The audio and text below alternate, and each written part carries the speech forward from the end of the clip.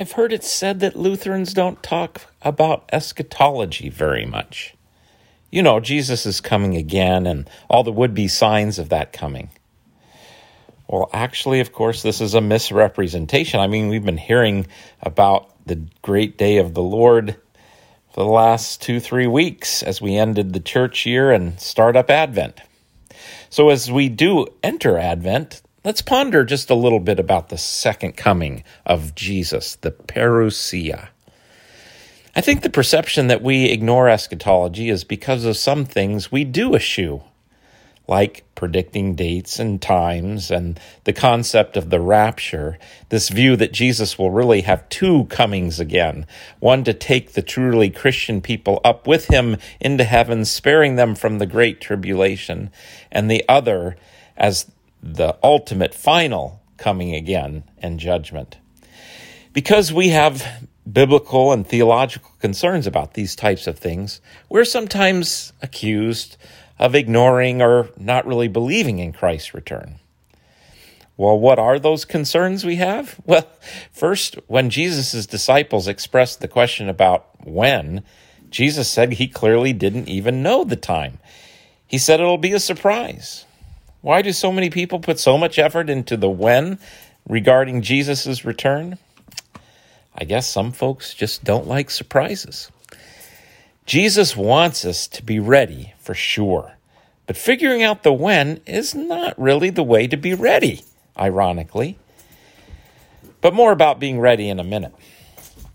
The problem with the rapture is first, its biblical support is scant and depends on taking literally non-literal, figurative, apocalyptic literature in the Gospels and Revelation.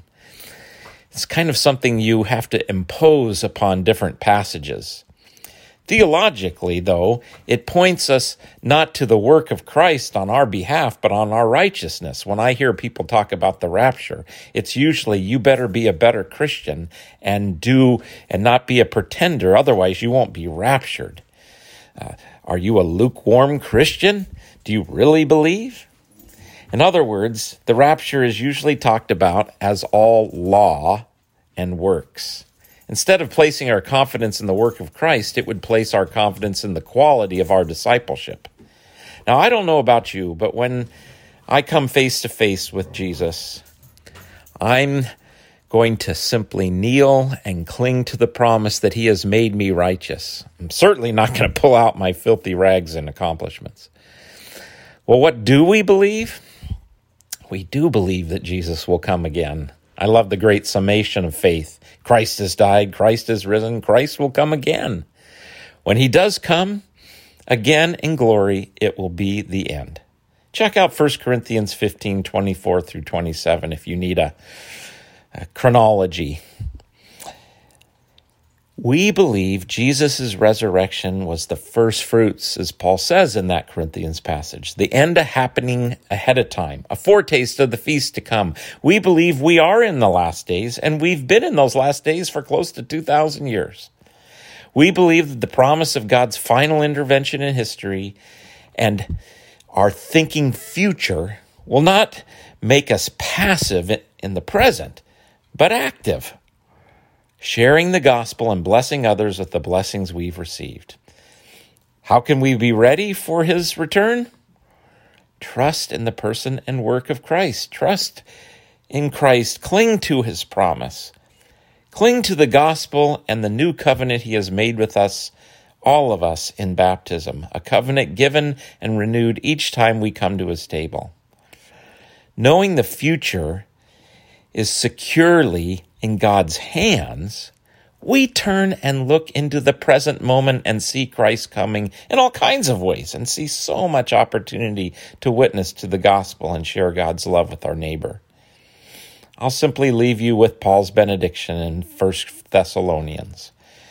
Notice where the emphasis is, not on us, but on God. Paul finishes his letter with this: May the God of peace himself sanctify you entirely, and may your spirit and soul and body be kept sound and blameless at the coming of our Lord Jesus Christ. The one who calls you is faithful, and he will do this. Thanks be to God that in Christ we are sanctified completely, made completely holy, and that God will do this. Let us trust in that as we begin our Advent journey.